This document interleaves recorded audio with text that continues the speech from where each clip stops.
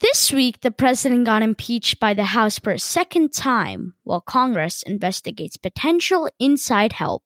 You're listening to Politics, and this is the week of 1/11/2021.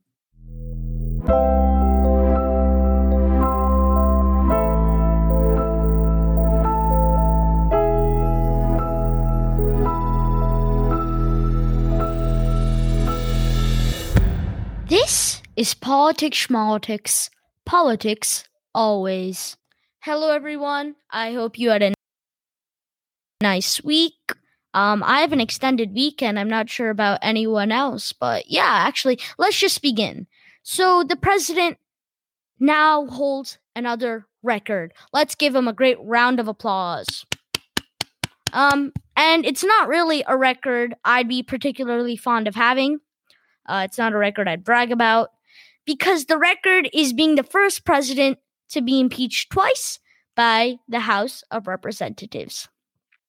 Now, out of the 431 representatives that voted for skip the vote, 232 voted to impeach Trump, and that was made up of all 222 Democrats, and then 10 Republicans.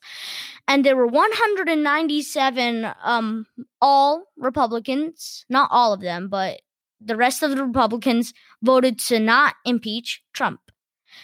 And obviously they failed. The Democrats had the majority, so that was in their favor.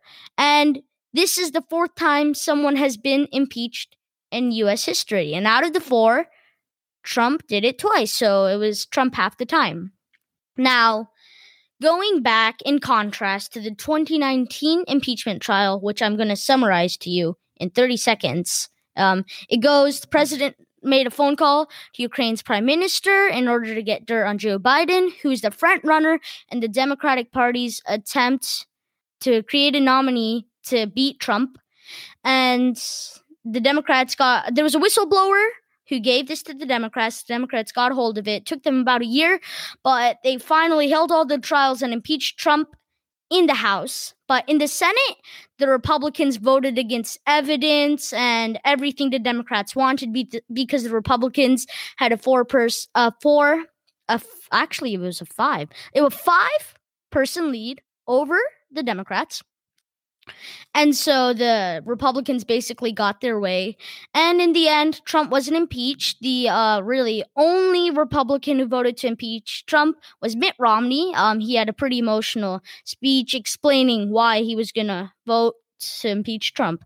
And yes, that was the impeachment trial in, I hope, 30 seconds.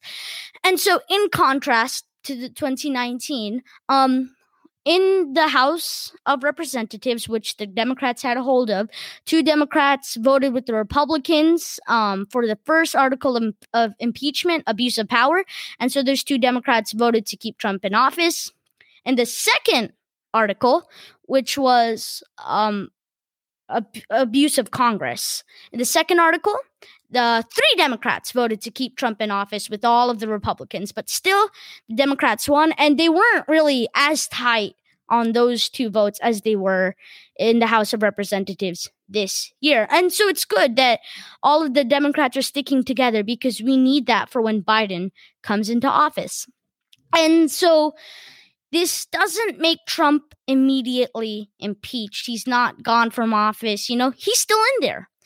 Both parts of Congress need to vote to impeach Trump.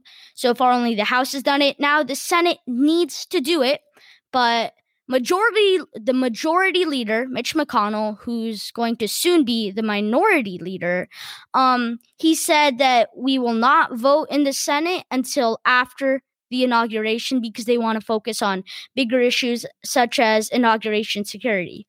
And so, of course, they're going to have to wait until after. But still, the main biggie is to just make sure that Trump doesn't make a run for office again. And if they can assure that, it's almost as good as impeaching him while he was in office. Almost as good.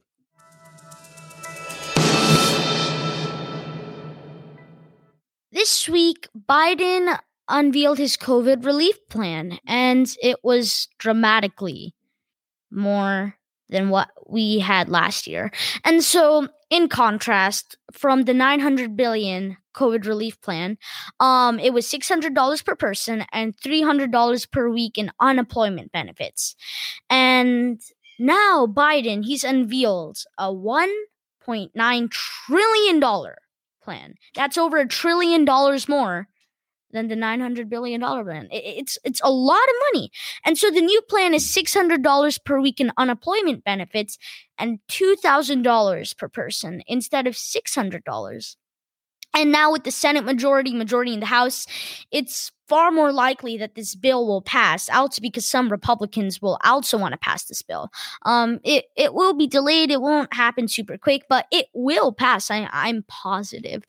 And it's going to be very costly. The U.S. is already in $27 trillion in debt. And the pandemic isn't really helping that number decrease. And you may be asking yourself, why can't we just print more money? That would lead to inflation, and inflation is when money starts losing its buying power. Back in 1970, a cup of coffee was 6 times less than what it is now. Prices are rising. It's nothing to ignore. It's a big deal. So we'll have to wait and see how Biden's plan plays out. But it will be very beneficial to millions and millions of people in the United States.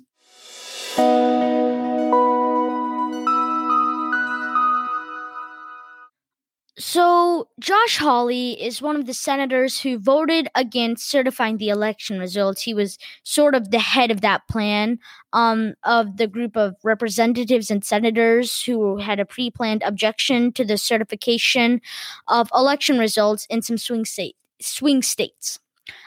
He's a conspiracy theorist. He supported the president's dangerous lies to this day, and two very dramatic things have happened to him in just a week. So he had a book. I assume it takes a pretty long time to write a book. And so this book was going to be published by Simon & Schuster. I think I'm mispronouncing that, but I think it's Simon & Schuster. Anyways, Simon & Schuster, they had a really great last year. They published 3 best-selling political books, Too Much and Never Enough by Mary Trump. It was a book the president's niece wrote and let out many private details and aspects of Trump's private life.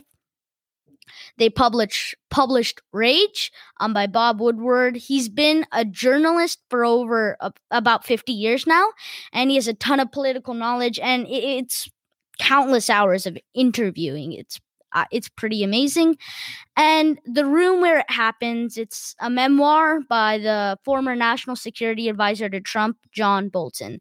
So all of these books, they'd been doing great. It was amazing. And now Josh Hawley had a book. It was Tyranny of Big Tech. And basically he was criticizing big tech companies like Google and Twitter and Facebook, and he was calling them the biggest threat to American liberty. But he uses Facebook and Twitter, and he posts daily on them. But it's kind of like when we say sugar is bad for you, but we eat it anyway. But anyways, Simon & Schuster, they released a statement saying that after the events at the Capitol and the role Josh Hawley played in it, they decided to cancel the publication of his book. The next bad thing that happened to him is he had this fundraiser in Orlando. But I don't know why he would hold a fundraiser when he's from Missouri and he holds in Orlando. But anyways, he does it.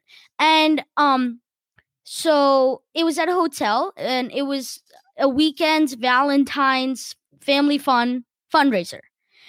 And so the hotel company, which it was going to be at, I think it's pronounced Lowe's, they released a statement saying that they were horrified by the events that happened at the Capitol, and for the safety of their guests and team members, the event would be canceled.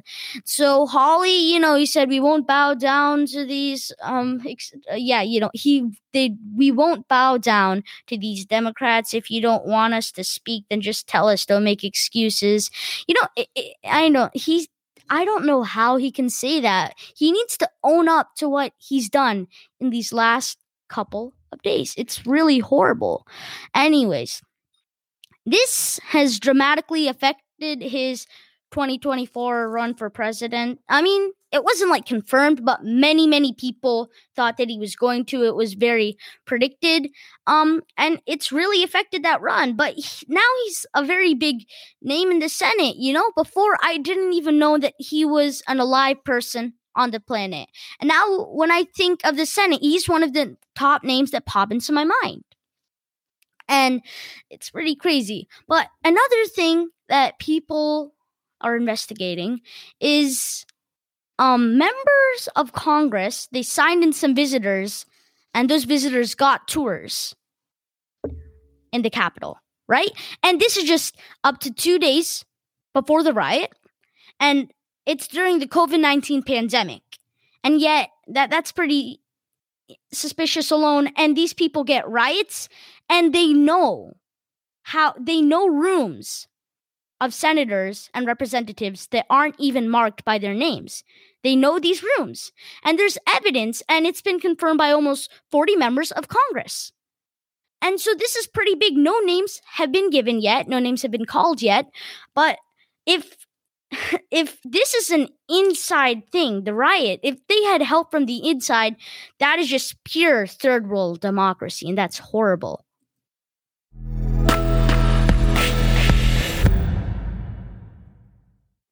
So it's funny, and it's weird, and it's crazy, but Representative Marjorie Taylor Greene wants to impeach Biden 1 day into his presidency. And get this, it's for abuse of power. The guy, he hasn't even stepped into office as president, and yet you want to impeach him for abuse of power? It's crazy. She claims that it was Biden who riled up the mobsters. There's no evidence in that. She has no evidence. I don't know how she's going to try to pull this off. I think it's just a theory, but I think she's trying to do a similar thing to which Josh Hawley did. You know, the guy was barely known, and now he has so much recognition among Republicans. I think she's trying to widen her political influence, her base of supporters.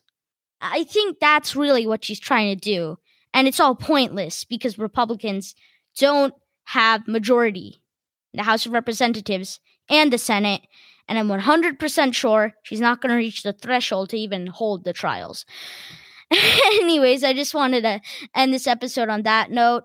Thank you for listening. Feel free to join our mailing list. All you need to do is send an email to politicsschmolitics2020@gmail.com. That's also located on the website.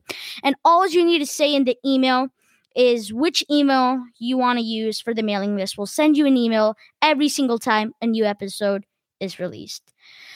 Thank you for listening to Politics Schmolitics, and you were listening to the week of 1/11/2021.